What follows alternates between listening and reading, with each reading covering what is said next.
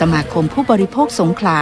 ชวนสนทนาประษาคนต้องกินต้องใช้รับเช้าวันหยุดในตลาดนัดผู้บริโภค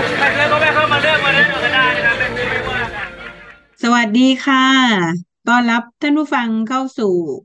รายการตลาดนัดผู้บริโภคค่ะวันนี้ตลาดนัดผู้บริโภคประจำวันเสาร์ที่11พฤศจิกายน2566นะคะท่านผู้ฟังอยู่กับดิฉันจุฑาสังฆชาติค่ะค่ะดิฉันชโลมเกตจินดาค่ะจริงๆสัปดาห์ที่แล้วเนี่ยก็จะพบสถานการณ์ข่าวหลายประเด็นนะคะนายกก็ออกมาแถลงข่าวนะเขาเรียกว่าควิกวินมีใครได้ติดตามมั่งนะควิกวินมีหลายเรื่องนะเรื่องความเหลื่อมล้ำเรื่องเศรษฐกิจการทำให้เกิดการขยับของเศรษฐกิจที่มันเร็วขึ้นเนี่ยนะคะแต่จริงๆแล้วเนี่ยเข้าใจว่าคือมันผ่านมาแล้วนะพอแถลงเรื่องควิกวินเสร็จอีกวันหนึ่งต้องแถลงเรื่องกระเป๋าตังค์ดิจิตอลไม่ใช่กระเป๋าตังค์ดิจิตอลดิจิตอล10,000 บาทเขาจะจัดการยังไงซึ่งเรื้อรังมานะนี่ก็นายกเขาบอกว่าขอแถลงข่าว60 วันก่อน60 วันรัฐบาล อันนี้ก็คือเป็นประเด็นนะแต่ขณะเดียวกันเนี่ยสถานการณ์เมื่อสัปดาห์ที่แล้วมีหลายเรื่องน่าสนใจนะคะถ้าเราได้ตามเนี่ยเราจะเห็นข่าวเรื่องรถบรรทุกนะคะซึ่งพอมันตกที่กรุงเทพนะแต่จริงๆมันก็เกิดในต่างจังหวัดด้วยเหมือนกันบรรทุกเกินบรรทุกเกินตกลงไปที่มันกลายเป็นอุโมงค์พอดีเลยเขาก็พอเห็นอุโมงค์แล้วเสียวนะจันเห็นรูปเหมือนกันรู้สึกเสียวเลยนะว่าถ้าเป็นรถเล็กรถอะไรแต่ว่าประเด็นก็คือคงไม่มีโอกาสเกิดกับรถเล็กนะคะเพราะว่าเขามองว่ารถบรรทุกเนี่ยบรรทุกเกินแน่นอน45 ตันนะลองคิดใช่45 ตันน้ำหนักเกินแล้วปรากฏว่ารถอันนั้นน่ะเห็นคาตาเลยว่ามีสติกเกอร์เป็นรูปดาวนะรูปอันดานี้วก็แสดงว่าตัวบีใช่ อันนี้สวยชัดๆเลยไหมอันนี้ก็มีคนตั้งคำถามประเด็นนี้จริงๆสวยมีทั่วประเทศนะคะสวยรถบรรทุกเกินเนี่ยนะคะอันนี้ก็เป็นอีกประเด็นหนึ่งนะคะว่าจริงๆมันทำให้รถพังมันทำให้ถนนพังใช่ถนนพังไม่ใช่รถพังถนนพังนะคะถนนพังแล้วก็เป็นถนนที่เราใช้ร่วมกันนี่แหละค่ะแล้วใครควรจะเสียจ่ายนะต้องจ่ายนี่แสดงว่าเลี่ยงนะนี่แสดงว่าเลี่ยงไอ้ที่เขาต้องคือบรรทุกเกินแล้วตัวเองก็ได้ประโยชน์จากการบรรทุกของแต่ไม่ได้เสียอะไรที่มันผิดจากเพื่อนนะอันนี้ก็คือประเด็นเรื่องต้องจ่ายนะคะกับอีกประเด็นหนึ่งที่ผ่านมาเมื่อสัปดาห์ที่แล้วก็คือฮือฮากันนะเรื่องข้อมูลหลุดไม่ใช่ข้อมูลหลุดใช่แหละนี่เรื่องใหญ่ถูกขายข้อมากมูลค่ะใหญ่มากเลยนะคะแล้วก็มีการแถลสงงข่าสัยวเยอะแยะว่ามันมากมาย 1 ใน 15 ล้านรายชื่อจะมีของเราหรือเปล่าใช่แล้วพออาจารย์ไปดูเพจของคปภคือคณะกรรมการป้องกันคณะกรรมการส่งเสริมการประกันภัยเนี่ยค่ะซึ่งเขาต้องดูแลนะว่าบริษัทประกันเนี่ยดูแลข้อมูลดีไหมซึ่ง PA เนี่ยก็เป็นประเด็นหนึ่งนะคะเขาก็บอกเขาก็ยกเลิกใบอนุญาตของคนคนนั้นแต่ไม่ยังไม่บอกนะว่าบริษัทประกันภัยเนี่ยเป็นบริษัทอะไร เนี่ยแสดงว่าเรายังไม่รู้เลยนะเรา15 ล้านนี่อยู่ของบริษัทอะไรนะคะใช่แต่ว่าแต่ว่าจเขาริงก็จะๆก็ต้องบอกว่าเราเนี่ยจะเจอคนมาเสนอขายประกันเยอะมากอันนี้ก็ใช่เป็นข้อสงสัยตั้งแต่ก่อนที่จะค่ะมีข่าวนี้นะว่าเขาได้ข้อมูลประกันภัยเรามาจากไหนพอเขารู้ว่าประกันเราจะหมดอายุแล้วนะแล้วก็โทรอืกันกระหมน่ำเลยช่วงนี้แหละค่ะทุกบริษัทประกันก็จะโทรมาอืขายปมระกันเราอืม ค่ะซึ่งโอ้แถลงการใหญ่โตล่าทรชนคนค้าข้อมูลนะใช้ชื่ออย่างกับซีรีส์อะไรสักอย่างหนึ่งเลยนะ ก็ก็เป็นประเด็นไปนะแต่ว่าประเด็นที่เราสงสัยหนักก็คือว่าก็บอกว่าถ้าต้องใช้แอปแค่ใช้เลขบัญชีก็โอนออกได้ซึ่งเจ้าของบัญชีต้องเป็นคนจัดการก็คือมี OTP แต่มากกว่านั้นประเด็นที่สองก็คือว่ายอดเงินเกิน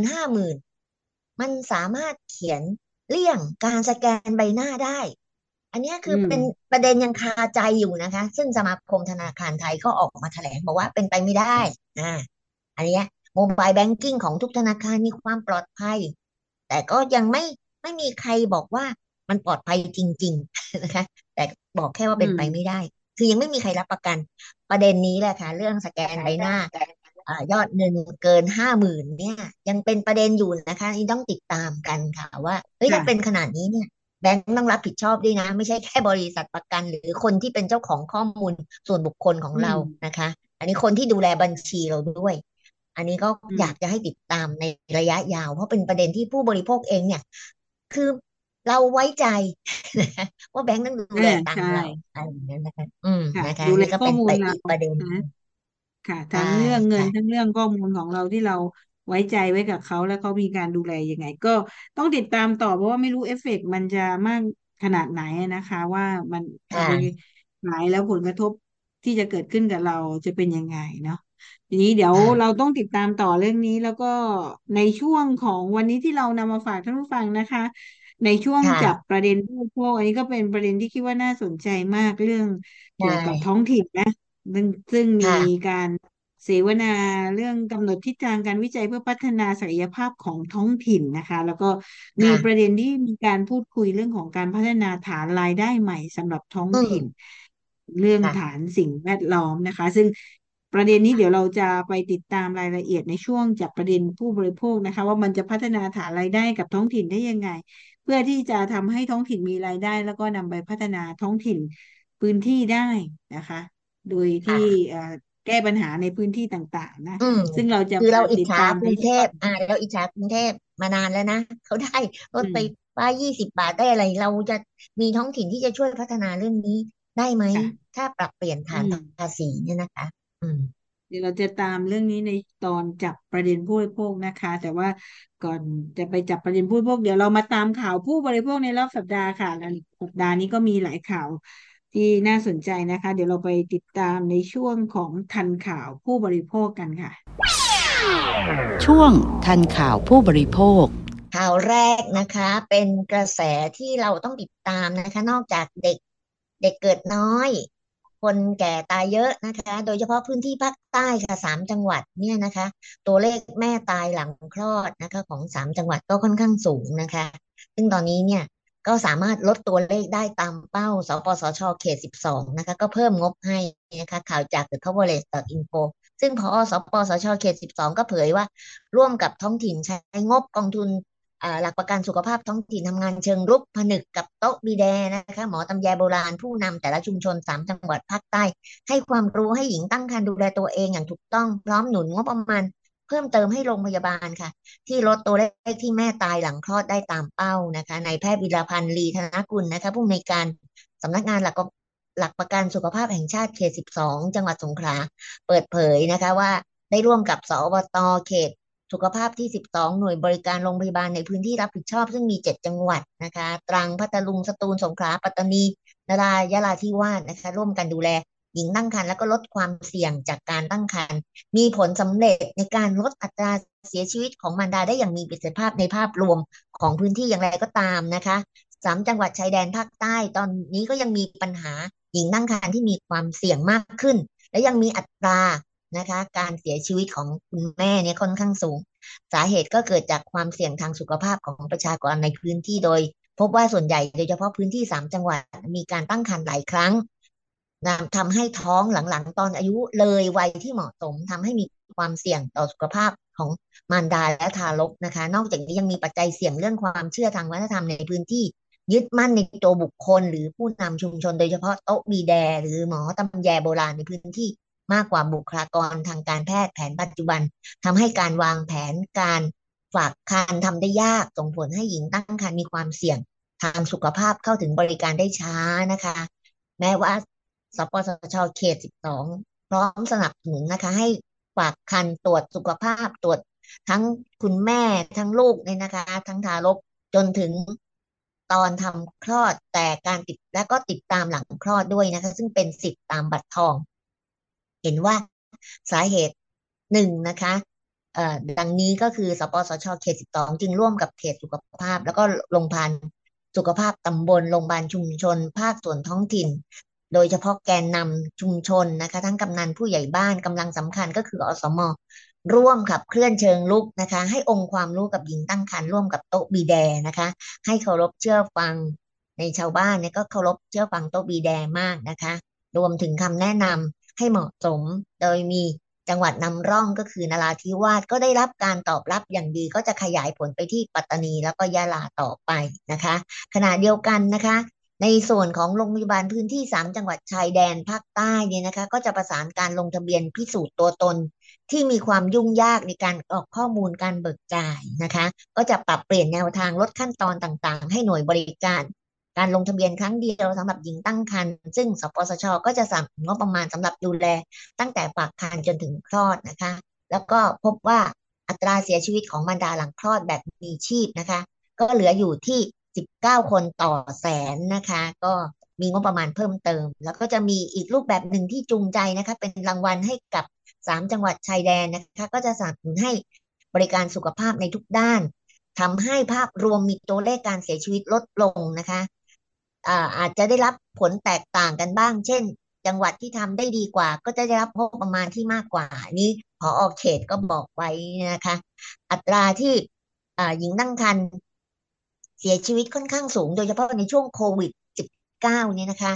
ก็เช่นกันนะคะก็เหมือนก็มาจากสาเหตุที่เข้าถึงวัคซีนช้ายารักษาก็มีปัญหานะคะอันนี้อย่างไรก็ตามกระบวนการเสริมต่างๆก็จะทำให้ดีขึ้นจากจุดนี้นะคะเครือข่ายที่เคยร่วมกันทำงานก็จะทำให้มีการสร้างกลไกอย่างมีระบบตั้งแต่ต้นน้ำคือหญิงตั้งครรภ์และครอบครัวชุมชนอสมจนถึงปลายน้ำก็คือสูตินารีแพทย์อาจารย์ที่เชี่ยวชาญนะคะเสริมกำลังจากท้องถิ่นก็จะหนุนเสริมทำให้อัตราการตายเสียชีวิตของมารดาลดลงนะคะซึ่งทันตแพทย์ส่วนนี้นะคะก็จะเป็นเรื่องของการทำให้อัตราการเสียชีวิตซึ่งสูงนะคะใน3 จังหวัดก็จะลดลงค่ะค่ะก็มาตามต่อกันที่ข่าวที่2นะคะทันตแพทยสภาหารือทันตแพทยสภาเตือน7 รายการสินค้าทันตกรรมออนไลน์เสี่ยงอันตรายฟอกสีฟันที่ครอบฟันขาวนะคะข่าวจากเว็บไซต์ healthfocus.or.th นะคะทันตแพทยสภาหารือกับภาคส่วนที่เกี่ยวข้องจัดการสินค้าทันตกรรมออนไลน์หลอกลวงด้านสคบเตรียมออกประกาศ เม็ดกาวอุดฟันเป็นสินค้าอันตรายหากกฎหมายประกาศใช้จะมีผลใครฝ่าฝืนรอบขายมีโทษจำคุกไม่เกิน3 ปีปรับไม่เกิน600,000 บาทนะคะซึ่งนายแพทย์ทันตแพทย์สุชิตภูลทองนะคะนายกทันตแพทยสภาได้ก็ให้สัมภาษณ์ในที่ประชุมว่าได้มีการหารือกันถึงสินค้าทันตกรรมออนไลน์ที่หลอกลวงแล้วก็เป็นอันตรายต่อผู้บริโภคจากการสำรวจของคณะอนุกรรมการคุ้มครองผู้บริโภคทันตแพทยสภา อ่าโดยมีการอ่าข้อความสืบค้นข้อความสินค้าทันตกรรมใน Google นะคะโดยใช้คำว่าทำฟันอุดฟันฟันปลอมหินปูนนะคะแล้วก็อีกหลายคำนะคะในช่วงเดือนกันยายนถึงตุลาคม2566ก็พบสินค้าทันตกรรมออนไลน์ใน3 หมวดหมู่7 รายการนะคะก็ได้แก่1กาวอุดฟันนะคะซึ่งเป็นส่วนผสมของโลหะหนักสะสมเป็นอันตรายได้หากเจอความร้อนก็จะเหนียวอ่อนตัวมีโอกาสหลุดลงคอนะคะ2ที่ครอบฟันขาวนะคะ3ฟันปลอมซิลิโคนค่ะ4เอ่อจัดฟันซิลิโคนนะคะ5ผลิตภัณฑ์ที่ทำให้หินปูนหลุดแล้วก็6สินค้าอุปกรณ์จัดฟันแฟชั่นนะคะ7ก็เป็นผลิตภัณฑ์ฟอกสีฟันนะคะจริงๆแล้วอาจจะมีมากกว่านี้แต่ว่าเบื้องต้น7 ตัวนี้ล้วนมีอันตรายทั้งสิ้นนะคะไม่มากก็น้อยแต่อันตรายจะถึงขั้นเสียชีวิตโดยเฉพาะเหตุที่เกิดฉับพลันอย่างการหลุดลงคอก็จะถึงแก่ชีวิตนะคะหรือเรื้อรังก็อาจจะมีสารปนเปื้อนเช่นตะกั่วหรือโลหะหนักก็จะสะสมสิ่งเหล่านี้ต้องผ่านอยนะคะที่จะให้นำไปใช้ในช่องปากเราก็ต้องให้ความรู้กับประชาชนวัสดุอะไรที่เข้าไปในปากหากผ่านอยเป็นเครื่องมือแพทย์ก็ถูกกฎหมายนะคะทางนี้ทางทันตแพทยสภาก็ร่วมกับสคบแล้วก็รวมถึงแพลตฟอร์มออนไลน์ซึ่งเริ่มต้นจาก Lazada นะคะในการช่วยเฝ้าระวังสินค้าทันตกรรมเหล่านี้แจ้งข้อมูลเบาะแสไม่อนุญาตนะคะแล้วก็ถอดถอนผู้ขายในแพลตฟอร์มออนไลน์รวมถึงป๊อปอัพขึ้นมาให้ความรู้กับผู้บริโภคว่าการเลือกสินค้าทันตกรรมอย่างตัวฟอกสีฟันความเข้มไฮโดรเปอร์เซนต์ต้องน้อยกว่าหรือเท่ากับ6%เป็นต้นโดยเฉพาะมีการขยายกับแพลตฟอร์มขายออนไลน์รายอื่นต่อไปนะคะซึ่งประเด็นนี้น่าสนใจนะคะอาจารย์ชโลมคือก่อนหน้านี้ค่ะดิฉันก็สงสัยมาตั้งนานว่า มันมีฟันปลอมมันมีที่อุอ่าดฟันที่ขูดฟัใช่นอะไรดูเงี้ยติ๊กต็อกไหม เยอะมากอ่ะ ใช่แต่รู้สึกว่าจริงๆมันปลอดภัยได้มาตรฐานหรือเปล่าอืนะคะมนี่ก็สงสัยมานานเพราะมันขายกันเยอะมากทุกคนก็อาจจะลองใชทดลอง่เสิร์ชหาดูนะคะคำเหล่านี้นะอืม ฟันขาวอะไรพวกนี้นะฟันปลอมซิลิโคนอะไรพวกถูกด้วยบางอย่างแค่100 กว่าบาทไม่ถึงร้อยอันตรายน่ากลัวมาค่ะกนะคะอันนี้ทันตแพทอืมยสภาเขาออกมาอย่างนี้ก็คิดว่ามันน่าจะเป็นเรื่องที่ดีนะคะแล้วก็หน่วยงานใช่ที่เกี่ยวข้องนะไม่ว่าจะเป็นอยสคบแล้วก็แพลตฟอร์มออนไลน์อืมก็ลุกขึ้นมาทำเรื่องนี้ เราอาจจะช่วยเขาเฝ้าระวังดูนะคะเผื่อใครเจอว่ายังมีใช่การขายก็อาจจะกดรีพอร์ตอะไรพวกนี้นะเดี๋ยวไปดูอืมวิธีการอีกอาจารย์ทีนะคะเห็นน่าสนใจติ๊กต็อกแล้วมากแบบว่าเขาทำเหมือนกับพวกอะไรล่ะเหมือนตุ้มหูเหมือนอะไรที่เขาใช้ทำซิลิโคนนะ อืเอาไปอุดฟันมแล้วก็ปั้นให้เป็นรูปฟันแล้วก็มีอะไรมาส่องแล้วมันแห้งเลย อืม ในติ๊กต็ออืกเนี่ยมอืมซึ่งตลกใช่มากเลยค่ะอันนี้อืมก็จะเราจะเห็นออ่ายู่เนี่ยนะคะค่ะอันตรายทั้งก็อาจจะเฉียบพลันทำให้เสียชีวิใช่ตหรือว่าอาจจะเรื้อค่ะรังสะสมตัวสารเคมีสะสมในร่างกายได้ใช่นะคะค่ะ อันนี้ก็จะเป็นประเด็นที่อาจจะพบกับคนที่มีความลำบากเรื่องฟันนะคะแต่ข่าวต่อไปนี้ค่ะทุกคนลำบากหมดเลยค่ะซึ่งเราจะเห็นข่าวเมื่อสัปดาห์ที่ผ่านมาเนี่ยนะคะก็คือเรื่อง True ควบรวม d-tac แล้วทุกคนก็จะบ่นว่าเอ๊ะควบรวมกันไปแล้วคุณภาพไม่ดีขึ้นนะคะตอนนี้มูลนิธิเพื่อผู้บริโภคจี้กสทชค่ะตอบปมค่าบริการแพงหลังถูกควบรวม d-tac แล้วนะคะ นี่ข่าวจาก Facebook ของแบร์ไต่บรีฟนะคะซึ่งวันที่7พฤศจิกายนที่ผ่านมานะคะมูลนิธิเพื่อผู้บริโภคและสภาผู้บริโภคหารือร่วมกับคณะกรรมการกิจการกระจายเสียงกิจการโทรทัศน์และกิจการโทรคมนาคมแห่งชาตินะคะหรือคณะกรรมการกสทชก็ให้พิจารณาเงื่อนไขและมาตรการที่กสทชเคยกำหนดไว้ตอน20ตุลาคม2565ค่ะตอนนั้นเนี่ยก็ทูก็จะมาควบรวมดีแท็กแล้วก็เหมือนกับบอกว่ากสทช อ่ามีอำนาจอนุญาตหรือว่าพิจารณาอะไรก็แล้วแต่เนี่ยนะคะซึ่งกสทชมีมติเสียงข้างมากรับทราบอาจจะไม่อนุญาตแต่รับทราบเนี่ยนะคะว่าจะมีการควบรวมระหว่างบริษัท True Corporation แล้วก็หรือ True เนี่ยนะคะกับ Total Access Communication หรือ d-tac โดยหนึ่งในเงื่อนไขกำหนดอัตราค่าบริการและสัญญาการให้บริการคือการเห็นชอบกำหนดเพดานราคาอัตราค่าบริการ เฉลี่ยต้องลดลง 12%โดยใช้วิธีการเฉลี่ยราคาใหม่คำนวณตามแพ็กเกจทั้งหมดหลังการควบรวมนะคะของดูทรูและก็ดีแท็ซึ่งนางนฤมลเมฆบริสุทธิ์นะคะรองผู้อำนวยการฝ่ายพิทักษ์สิทธิผู้บริโภคมูลนิธิเพื่อผู้บริโภคกล่าวว่าภายหลังทรูดีแท็ประกาศควบรวมแล้วเสร็จสิ้นตั้งแต่มีนาคม2566ผู้บริโภคหลายรายค่ะอันนี้ต้องถามท่านผู้ฟังนะคะว่ามีปัญหาตามนี้หรือเปล่านะคะพบว่าอัตราค่าบริการไม่ได้ลดลงตามมาตรการที่กสทชกำหนดโดยบางรายพบว่าค่าบริการสูงขึ้นจากเดิมมากอีกทั้งสัญญาณอินเทอร์เน็ตยังไม่ดี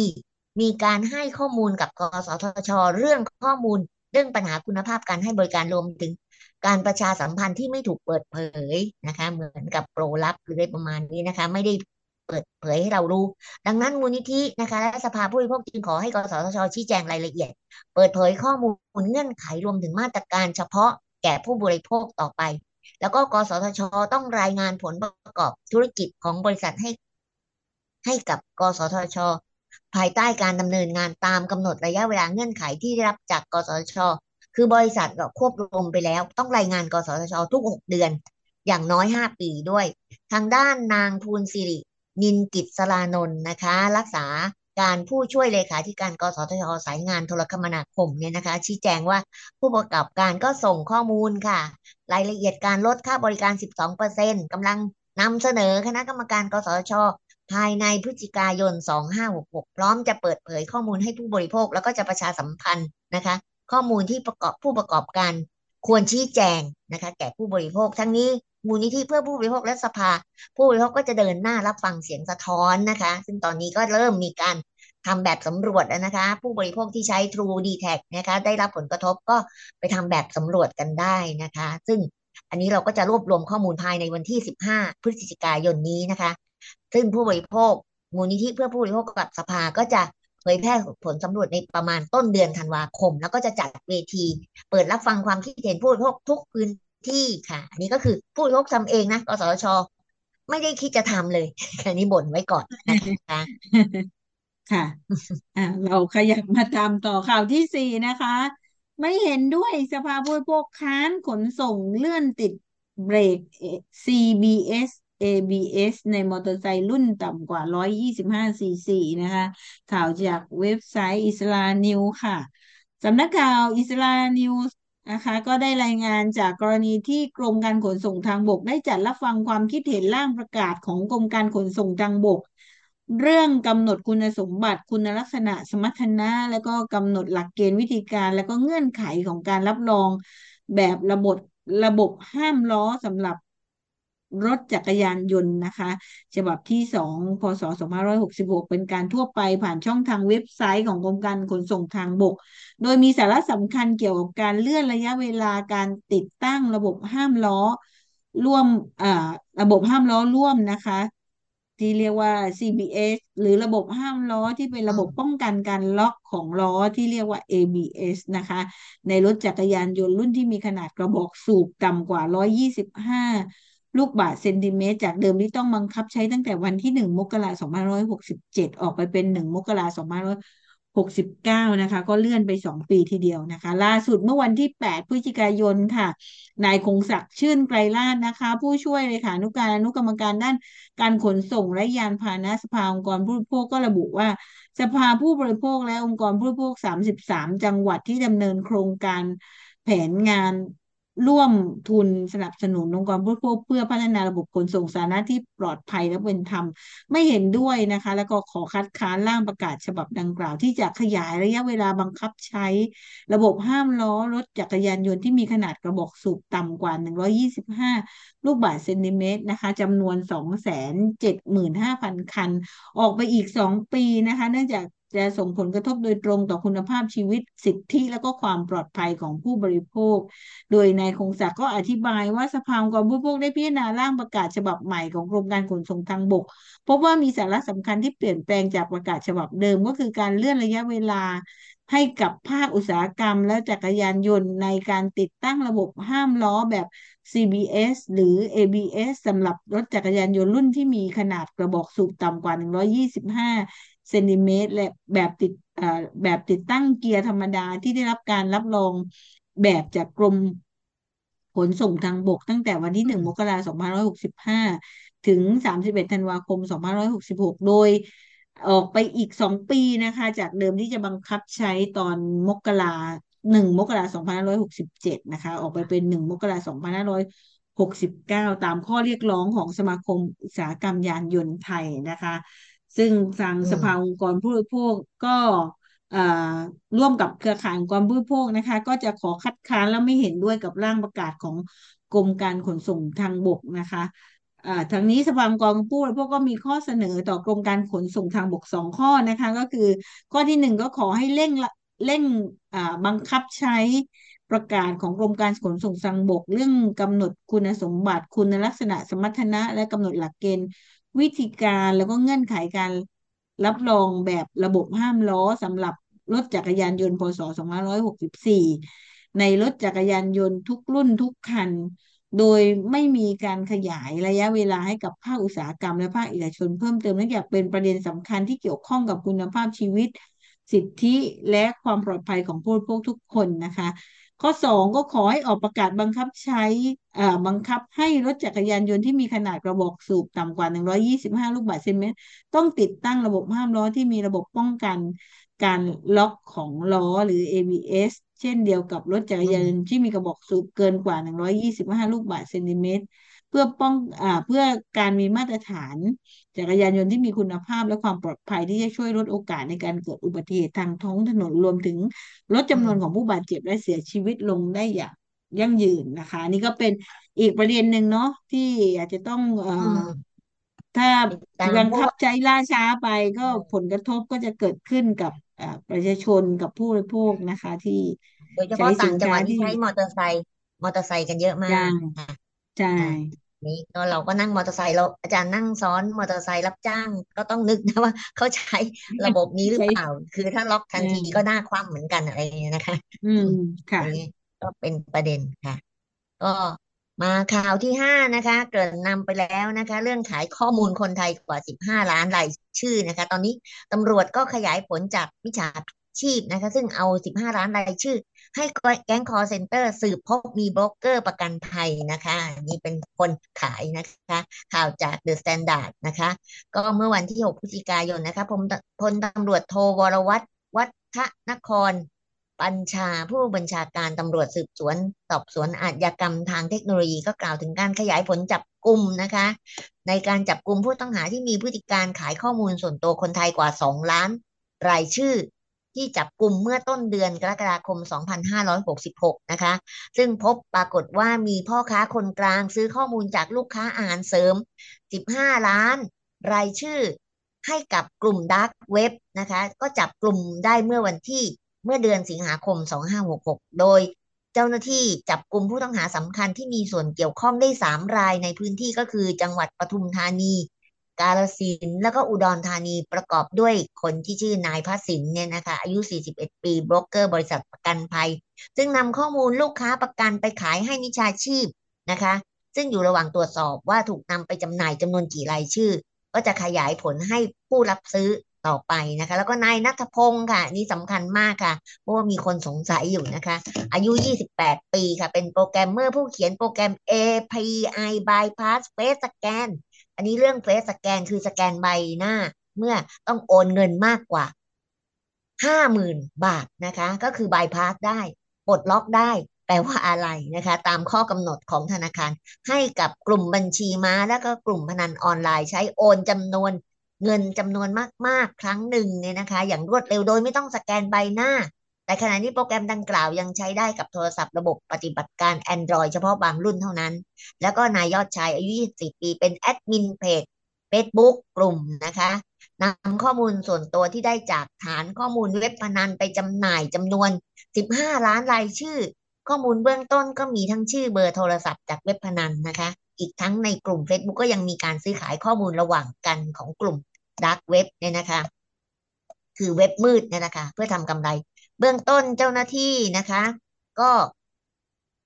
ดูว่าเป็นความผิดตามพรบคอมพิวเตอร์นะคะฐานนำข้อมูลส่วนบุคคลไปเปิดเผยกับบุคคลอื่นนะคะซึ่งการการเข้าถึงข้อมูลที่มีมาตรการป้องกันโดยเฉพาะโดยมิชอบนะคะทำให้เสียหายเปลี่ยนแปลงข้อมูลคอมพิวเตอร์โดยมิชอบจัดการให้มีการเล่นโฆษณาหรือชักชวนให้ผู้อื่นเข้าเล่นพนันนะคะอันนี้ผิดกฎหมายหมดเลยนะคะนอกจากนี้เจ้าหน้าที่ยังสามารถจับกลุ่มเครือข่ายเว็บพนันจำนวน3เครือข่ายนะคะมีสล็อต789วินเนอร์สล็อต555เมเจอร์168จับกลุ่มผู้ต้องหาได้ทั้งหมด27 รายทั้ง3เว็บมีผู้ติดตามอยู่มากกว่า 55,000 คนนะคะมีเงินหมุนเวียนปีละกว่า 1,300 ล้านเจ้าหน้าที่ก็อายัดทรัพย์สินได้กว่า18 ล้านก็ตรวจพบว่า3เครือข่ายยังมีเว็บพนันอื่นๆอีกกว่า30เว็บไซต์นะคะอันนี้ก็เป็นพ่วงกันนะคะนอกจากขายรายชื่อของคนที่ทำประกันแล้วนะคะก็ยังขายไปให้ที่ดาร์กเว็บนะคะมีรายชื่อจากเว็บพนันเถื่อนอีกนะคะอันนี้ก็โอ้ชุดใหญ่ค่ะแสดงว่ายังมีอีกเยอะค่ะค่ะมาตามที่ข่าวสุดท้ายนะคะนายกสั่งจัดการข่าวปลอมเด็ดขาดนะคะข่าวจาก Facebook ของกระทรวงดิจิทัลเพื่อเศรษฐกิจและสังคมนะคะเมื่อวันที่9 พฤศจิกายนที่ผ่านมาค่ะนายเศรษฐาทวีสินนายกรัฐมนตรีเป็นประธานแล้วก็เป็นการประชุมคณะกรรมการป้องกันปราบปรามและแก้ไขปัญหาการเผยแพร่ข้อมูลทางสื่อสังคมออนไลน์ครั้งที่1ปี2566โดยมีศาสตราจารย์พิเศษวิสิตสรอัตน์นะคะป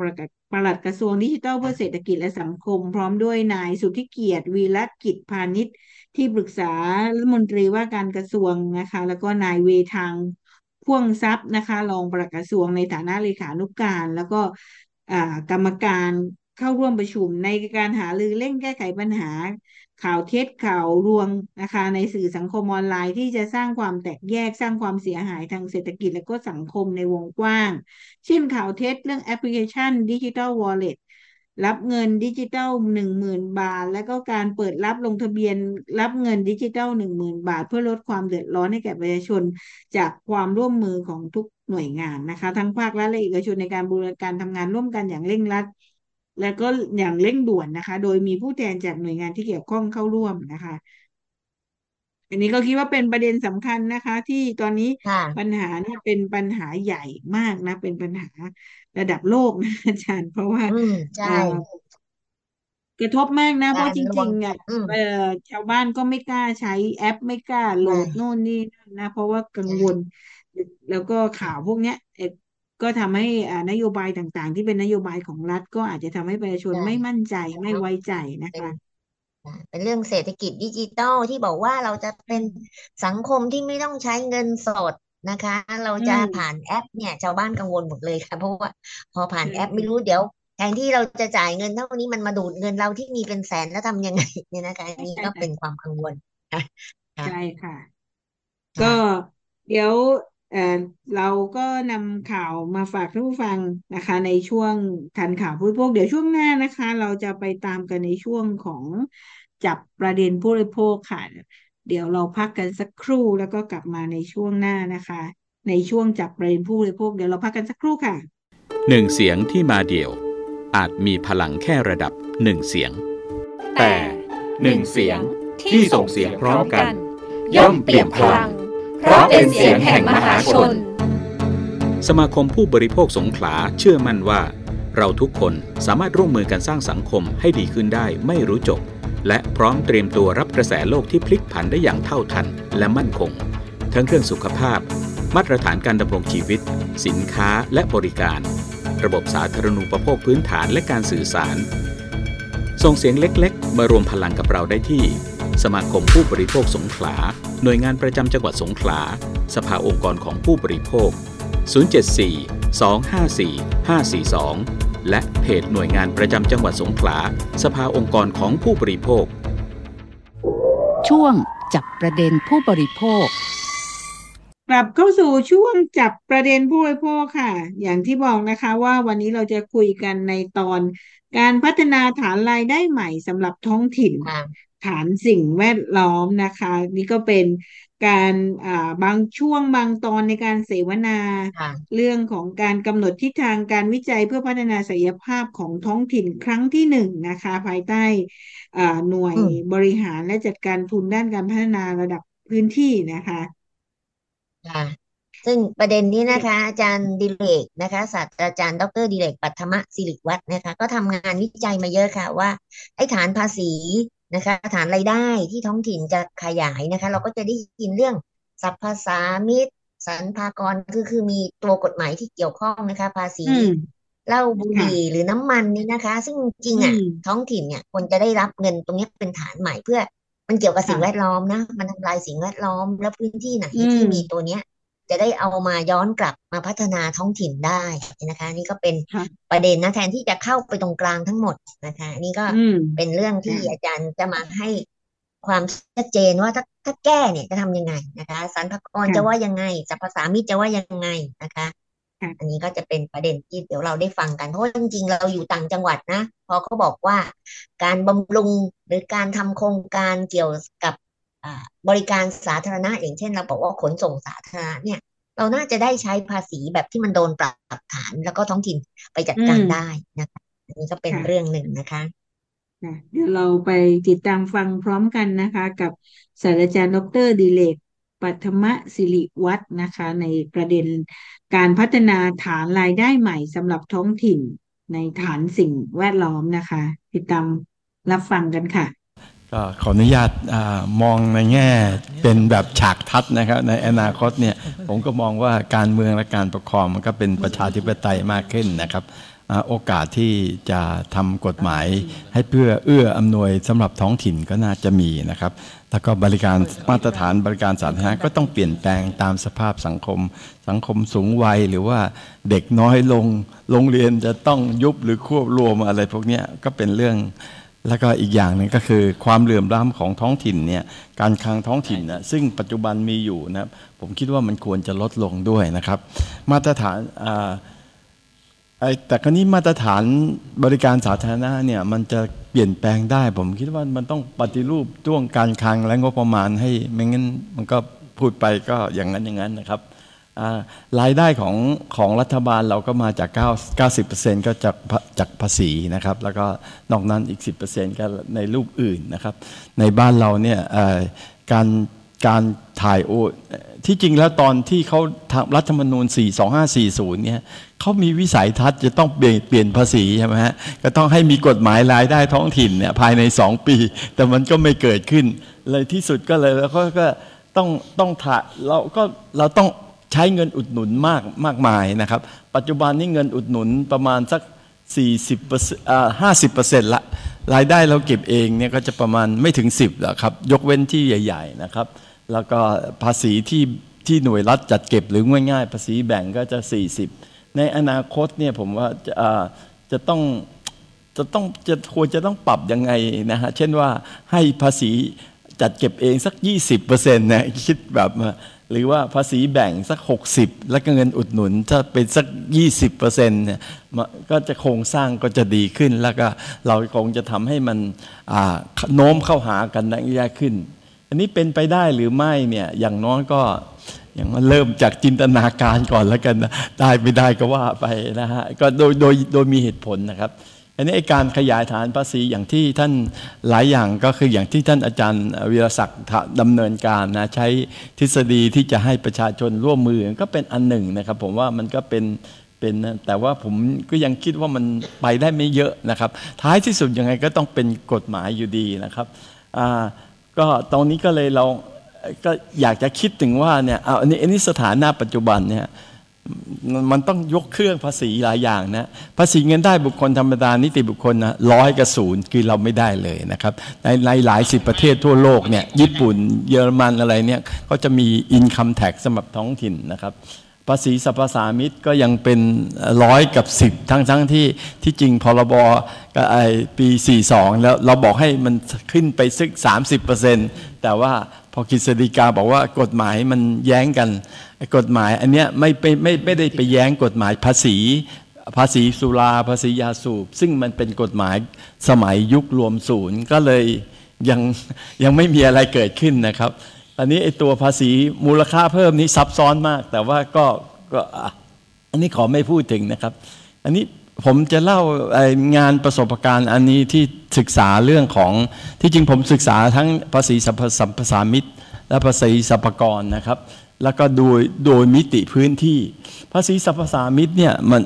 อันเนี้ยมีข้อมูลที่ดีมากภาษีสัมปสามิตย่อยมาเป็น23 ประเภทแล้วก็เดี๋ยวนี้ฐานข้อมูลมันดีคือสามารถจะระบุมาเป็นแหล่งก็คือสพพคือสำนักงานสรรพสามิตพื้นที่มี264 แห่งนะครับอันนี้ก็เป็นข้อดีอันนี้ก็เอาฐานข้อมูลให้ดูนะภาษีสรรพสามิตถ้ารวมทั้งหมดเนี่ยปีหนึ่งก็ประมาณสัก600,000 ล้านตอนที่เศรษฐกิจดีนะปี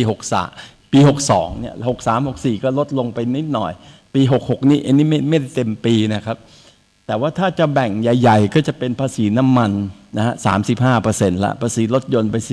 18% ภาษีเบียร์นะครับภาษีสุรายาสูบเครื่องดื่มและอื่นๆเป็นต้นนะครับคราวนี้อันนี้ทำกราฟให้ดูเห็นว่ามันอย่างไรนะฮะไอตัวอัสเซอร์เนี่ยที่เป็นตัวอื่นๆเนี่ยมันน้อยแต่ที่จริงแล้วผมว่ามันมีโอกาสที่จะขยายความในเรื่องว่าท้องถิ่นน่าจะไปเข้าไปยึดโหหาดนี้ได้นะครับตัวฐานการเก็บนั้นก็จะเก็บต่างกันมากระหว่างพื้นที่นะสพพชลบุรีเขต2เนี่ยก็คงเก็บภาษีน้ำมันระยองอะไรพวกนี้ก็จะเป็นหลายแสนล้านนะครับอันนี้3 ปีนะครับแต่ที่อื่นก็จะลดหลั่นกันไปอย่างที่ว่าผมสนใจในเรื่องของความเหลื่อมล้ำนะครับก็คือภาษีสรรพสามิตแน่นอนก็เก็บจากภาษีแหล่งผลิตเนี่ยแหละหรือแหล่งนำเข้าส่วนใหญ่ก็แหล่งผลิตนะครับก็คือมาจากโรงงานภาษีน้ำมันอะไรเงี้ยสัมภาระก็ส่งคนไปประจำโรงเลยทุกวันอันนี้ไอ้ตัวจากข้อมูลเนี่ยมันก็ช่วยเห็นว่าการกระจุกตัวภาษีเนี่ยมันกระจุกตัวสูงมากไม่กระจายแต่ที่ก็มีสาเหตุอีกครับเพราะว่าบ้านเรานโยบายเศรษฐกิจมันไม่กระจายมันทุกอย่างกระจุกอยู่ในกรุงเทพอยู่ในจังหวัดภาคตะวันออกไม่กี่จังหวัดเลยนะครับอันนี้เราก็เข้าใจแต่ผมยังคิดว่าที่จริงมัน ทำให้เราต้อง question ว่าไอ้นโยบายกระจายความเจริญมันหายไปไหนBOI มันแสดงไม่ได้ผลหรือไงหรืออย่างเงี้ยนะฮะแต่โอเคก็เป็นเรื่องใหญ่อันนี้ผมพอดให้ดูสเกลให้ดูว่า264แห่งนี้นะครับมีรายได้เท่าไหร่เนี่ยมันมีอีกหลายหน่วยนะที่ไม่ถึง10ล้านแล้วตรงนี้ผมมี question ว่าเฮ้ยมันคุ้มค่าที่จะมีสัมปสามิตไปอยู่ตรงนั้นเป็นนับร้อยแห่งนะฮะอันนี้เป็นล็อกสเกลนะครับเป็นล็อกสเกลถัดมาก็คือมันประเภทที่ว่าที่เก็บได้น้อยนะครับเก็บได้น้อยเนี่ยภาษีสนามกอล์ฟภาษีไนท์คลับเนี่ยถ้าไอ้ตรงเนี้ยบางทีถ้าเป็นภาษาพวกภาษีเขาจะเรียก New Sand Tax ได้นิดเดียวเก็บได้นิดเดียวตอนนั้นเริ่มจะมีความคิดว่าเอ้ยทำไมมันอะไรถ้าภาษีเนี่ยมันอยู่ที่คือสัมปทานมิตรสมมติสนามกอล์ฟกระจายไปอยู่จังหวัดต่างๆก็ต้องส่งคนไปเก็บภาษีสนามกอล์ฟเลยที่จริงแล้วผมยังคิดว่าในอนาคตเนี่ยการบริหารภาษีเนี่ยมันอาจจะเป็นว่าใครที่มีประสิทธิภาพก็บริหารส่วนนี้กติกาแบ่งก็แบ่งกันไปนะครับว่าสมมุติสนามกอล์ฟนี่จังหวัดอยู่ในจังหวัดอยู่แล้วผมอยู่ง่ายเลยผมไปเก็บราคาถูกมากเลยนะฮะแล้วอย่างที่ว่าเนี่ยผมอันนี้ผมไม่รู้มีสตง.ไหมผมอยากให้สตง.เช็คดูว่าท้องสปภ.เนี่ยที่รายได้จัดเก็บน้อยกว่าต้นทุนเนี่ยควรจะยุบไหมควรจะมีประสิทธิภาพไหมแล้วที่จริงถ้า question ใหญ่ก็คือว่าภาษีเนี่ยมันเป็นอำนาจของรัฐใครก็ได้ที่มีประสิทธิภาพควรจะเก็บแล้วก็ส่วนแบ่งก็เป็นแบ่งตามให้เป็นธรรมในอดีตเราภัยไว้ไทยก็ได้สมัยก่อนเราก็ให้นายอากรบ่อนเบี้ยเป็นคนเก็บว่าใครได้เก็บมีประสิทธิภาพที่สุดนะครับไอ้นี่ภาษีที่ New Sand Tax เนี่ยผมว่า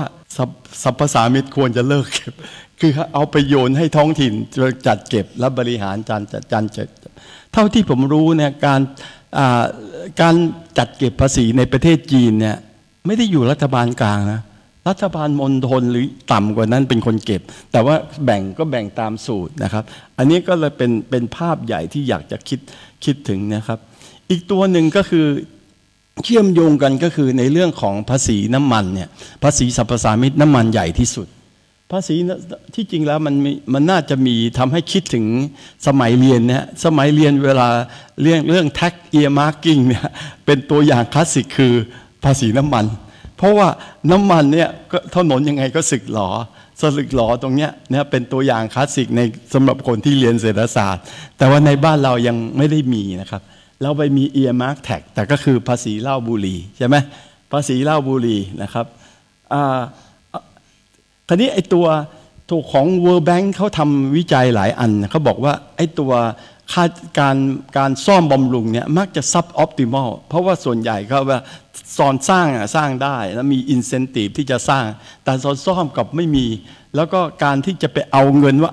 ของบมาซ่อมเนี่ยมันก็ยุ่งยากที่เพราะฉะนั้นมันก็เลย suboptimal ทั้งที่ว่าถนนเวลามันสึกหรอเนี่ยมันก็คือประสิทธิภาพน้อยมากที่จริงต้นทุนในการซ่อมเนี่ยถูกกว่าสร้างตั้งเยอะแยะนะครับโอเคคราวนี้ผมก็เลยคิดว่าถ้าตรงนี้นะก็เราน่าจะคิดถึง earmarking tax สำหรับเพื่อจะมาดูแลถนน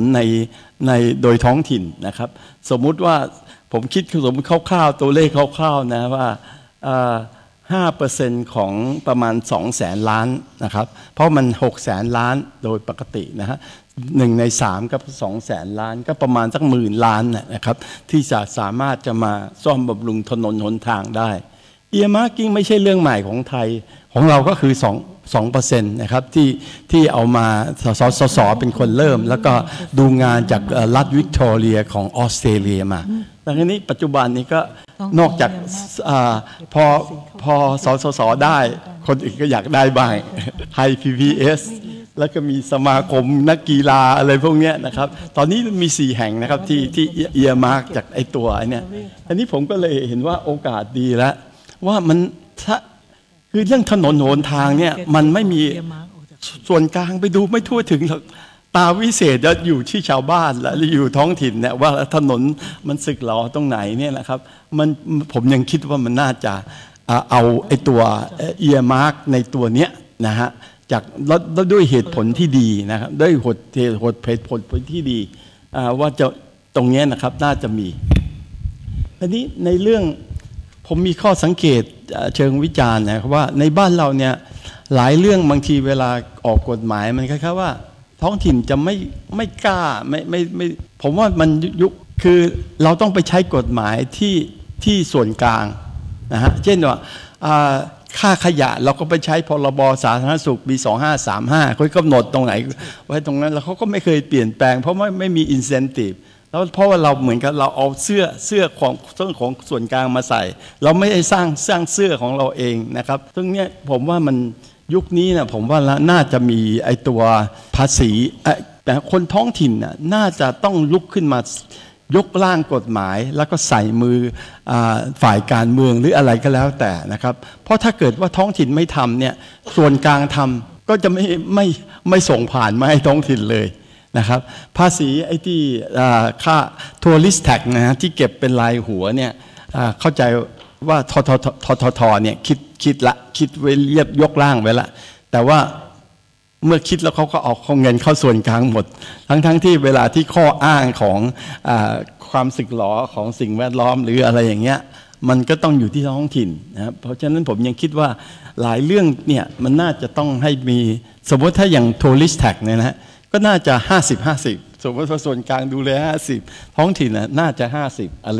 ประมาณอย่างนั้นนะครับก็ผมอยากจะให้ท้องถิ่นเนี่ยคิดถึงอีกอันหนึ่งนะภาษีสุราเนี่ยภาษีสรรพสามิตสุราก็เป็นเรื่องใหญ่นะภาษีก็มีเงื่อนไขของการตั้งโรงงานอะไรแบบนี้ของกรมสรรพสามิตก็จะยากมากทั้งที่ถ้าเราคิดถึงการผลิตสุราถ้าเราคิดถึงห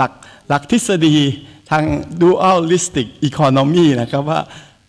เป็นสุราที่ผลิตใหญ่ของโรงงานใหญ่กับสุราที่ผลิตโดยท้องถิ่นและชุมชนนะฮะอันนี้คิดนอกกรอบนะครับก็คืออย่างกฎหมายภาษีเนี่ยก็จะมีภาษีสรรพสามิตจะมีอัตราที่เรียกว่าอัตราเฉพาะเป็นลิตรเนี่ย specific tax กับมูลค่า ad valorem tax นะครับคือถ้าเราคิดถึงหลักเหมือนกับ duality นะฮะให้มีตลาดที่2เนี่ยเป็นสุราของที่ชาวบ้านผลิตในสเกลเล็กเพราะว่าถ้าเกิดไปเอาแบบโรงงานเนี่ยคอนดิชันมันก็ไม่ได้แล้วจะต้องผิดเป็นเยอะๆมากนะฮะถ้าอย่างนั้นเนี่ยผมว่าคิดอันนี้รู้สึกว่ามันตรงกับแนวคิดของพรรคก้าวไกลใช่ไหมก็เพราะว่าก็หวังว่าอีกหน่อยเขาคงก้าวข้ามได้ผมว่าอย่างน้อยไอเดียเนี่ยนะผมว่าอย่างน้อยผมซื้อในเรื่องไอเดียก็คิดทุกอย่างคิดให้เป็นแบบ dualistic นะมันไม่ใช่เป็นอย่างเดียวนะครับตรงเนี้ยถ้าจะมีกฎหมายภาษีสรรพสามิตท้องถิ่นหรือว่ามีคอนดิชันของการเข้าไปสู่ตลาดสุราแน่นอนเรื่องสุรามันก็จะมีเรื่องมาตรฐานคุณภาพไม่เป็นอันตรายอะไรพวกนี้แต่ว่าผมว่ามันไม่ใช่เรื่องใหญ่เพราะว่าเรื่องการผลิตสุราก็ทำมาเป็นพันปีแล้วเป็นร้อยปีสมัยรุ่นปู่ย่าตายายเขาก็ทำกันเองนะมันก็ทำได้นะครับก็ประเด็นที่ครับอีกเรื่องหนึ่งนะครับหลายอย่างเนี่ยผมได้ไอเดียจากภาษีที่ดินและสิ่งปลูกสร้างก็คือว่าสมัยก่อนเวลาคนซื้อขายที่ดินเนี่ยก็ข้อมูลก็อยู่ที่ดินหมดเทศบาลก็ไม่มีต้องส่งคนไปประจำที่เทศบาลที่นั่นใช่ไหมขอซีล็อกแผ่นใหญ่ๆนะเดี๋ยวนี้เนี่ยมันก้าวข้ามแล้วมันเริ่มว่าต้องให้ข้อมูลกับท้องถิ่นนะครับคราวนี้ตรงนี้ได้ไอเดียนะว่าอีกหน่อยกฎหมายอันอื่นๆเนี่ยอันไหนที่มาจากท้องถิ่นต้องให้ข้อมูลถ้าถามผมนะภาษีของกรมสรรพสามิตหรือว่ากรมสรรพากรคุณต้องคืนข้อมูลให้ข้อมูลนะครับข้อมูลว่ากี่รายเงินเท่าไหร่นะฮะผมว่าเราต้องทวงสิทธิ property right ที่เราต้องรู้ไม่งั้นนายกก็ไม่รู้เลยว่าคนเสียภาษีในกาฬสินธุ์เท่าไหร่ทั้งที่มันเป็นเรื่องของเราอ่ะใช่ไหมผมว่าทุกประเด็นเนี่ยครับอันไหนที่เป็น information ท้องถิ่นเนี่ยก็คือคุณต้องให้นะครับอำนาจก็อีกเรื่องหนึ่งแต่อย่างน้อยท้องถิ่น the right to know the right to know นะครับในบ้านเราก็คือผมสามารถจะค้นข้อมูลใน UK นะว่าเสียภาษีกี่รายประเภทอะไรนะโหลดเข้ามาได้เลยแต่เมืองไทยนี่ยากมาก ครับอันนี้ก็หลักๆก็ที่ผมอยากจะเชียร์นะครับว่าเราบัดนี้ผมว่าการเมืองมันพร้อมที่จะเปิดให้คนให้รับความคิดของคนท้องถิ่นท้องถิ่นก็ควรจะกล้าที่จะคิดถึงกฎหมายที่เป็นของเราเช่นว่ากฎหมายสิ่งแวดล้อมท้องถิ่นก็คือสำนักงานเศรษฐกิจการคลังเคยยกร่างภาษีสิ่งแวดล้อมนะแต่ก็ไม่เวิร์กนะครับคือก็ไม่ได้ผ่านเป็นกฎหมายอย่างใดอย่างประการใดก็โอเคละก็เป็นเรื่องนั้นแต่ว่าเราไม่ควรจะรอแล้วเราอาจจะเรียกว่าภาษีสิ่งแวดล้อมเพื่อการจัดการท้องถิ่นหมายถึงว่าผมถ้าอย่างน้อยผมเป็นนักเรียกว่านักวิชาการนักคิดนะครับว่าผมว่าอย่างน้อยก็จับประเด็นอย่างน้อยทำให้มันมี articulation เป็นประเด็น dialogue สาธารณะส่วนจะเกิดก็อีกเรื่องหนึ่งแต่ว่าทั้งหมดก็จะทำด้วยเหตุด้วยผลด้วยหลักวิชาการด้วยตัวอย่างที่มีในต่างประเทศหรืออย่างภาษีสรรพสามิตที่ผมยกมันนันเซนที่ไปเก็บนิดคือจะต้องคนส่วนกลางไปเก็บตามสนามกอล์ฟเพื่อ1แห่งแล้วก็ทำไมไม่เอาที่มัน more efficient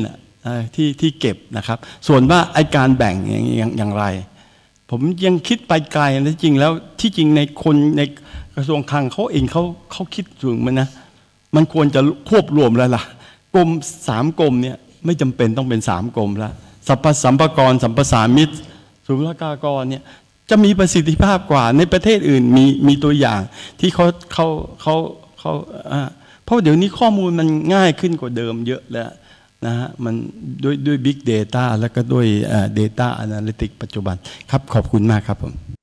ค่ะก็จบไปแล้วนะคะสำหรับการเสวนานะคะแล้วก็การให้ข้อมูลของศาสตราจารย์ดร.ดิเรก ปัทมศิริวัฒน์นะเรื่องการพัฒนาฐานรายได้ใหม่สำหรับท้องถิ่นฐานสิ่งแวดล้อมซึ่งน่าสนใจมากนะคะข้อมูลนี้ก็มาจาก Facebook ของเพจงานวิจัยและนวัตกรรมเพื่อพัฒนาพื้นที่บพท.นะคะซึ่งประเด็นนี้ค่ะเป็นหน่วยบริการและจัดการทุนด้านการพัฒนาระดับพื้นที่คือเราพูดถึงเรื่องกระจายอำนาจสู่ท้องถิ่นมานานแล้วเนาะ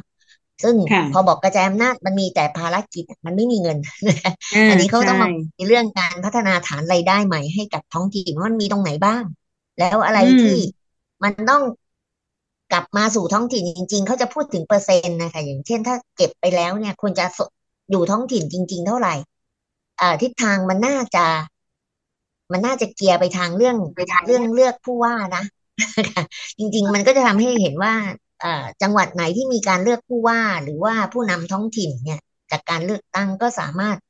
บริหารทรัพยากรตัวเองได้มีนโยบายที่ชัดเจนนะคะโดยเฉพาะอย่างยิ่งการที่มีเรื่องสิ่งแวดล้อมที่ได้รับผลกระทบจากการประกอบกิจการบางอย่างนะคะเพราะนั้นในเมื่อพื้นที่ได้รับผลกระทบก็ต้องได้รับภาษีมากกว่าที่จะส่งไปส่วนกลางอันนี้ก็จะเป็นวิธีคิดเรื่องฐานสิ่งแวดล้อมเนี่ยนะคะค่ะนี่เราก็ต้องติดตามกันนะคะเพราะว่ากระจายอำนาจสู่ท้องถิ่นเนี่ยมีคนท้องถิ่นพูดเยอะขึ้นค่ะค่ะก็อันนี้เป็นประเด็นที่เรานำมาฝากท่านผู้ฟังในช่วงสัปดาห์นี้นะคะเดี๋ยวเราสัปดาห์หน้าเราก็คอยติดตามกันว่ามีประเด็นอะไรที่น่าสนใจที่เรานำมาฝากในรายการนะคะทั้งที่เป็นข่าวผู้บริโภคและก็เป็นช่วงจับประเด็นผู้บริโภคนะคะนี่ก็แล้วก็ท่านผู้ฟังสามารถติดตามข้อมูลข่าวสารเกี่ยวกับเรื่องผู้บริโภคเพิ่มเติมหรือว่าจะมีการสอบถามข้อมูลร้องเรียนปัญหาผู้บริโภคก็สามารถติด ตามติดต่อพวกเราได้ทางเพจ Facebook นะคะทางเพจสมาคมผู้บริโภคสงขลาหรือว่าเพจหน่วยงานประจำจังหวัดสงขลาสภาองค์กรของผู้บริโภคนะคะก็เป็นช่องทางหลักที่สามารถติดต่อสื่อสารกันได้นะคะรวมถึงการติดตามข่าวสารต่างๆเกี่ยวกับเรื่องผู้บริโภคนะคะสำหรับวันนี้เวลาของรายการหมดลงแล้วนะคะเราสองคนนี้ก็ต้องลาท่านผู้ฟังกันไปก่อนนะคะเราพบกันใหม่สัปดาห์หน้านะคะสำหรับวันนี้ต้องขอสวัสดีค่ะค่ะสวัสดีค่ะมาร่วมตั้งวงคุยเรื่องกินเรื่องใช้กับสมาคมผู้บริโภคสงขลาได้ทุกวันเสาร์ที่วิทยุมอ FM 88.0 เมกะเฮิรตซ์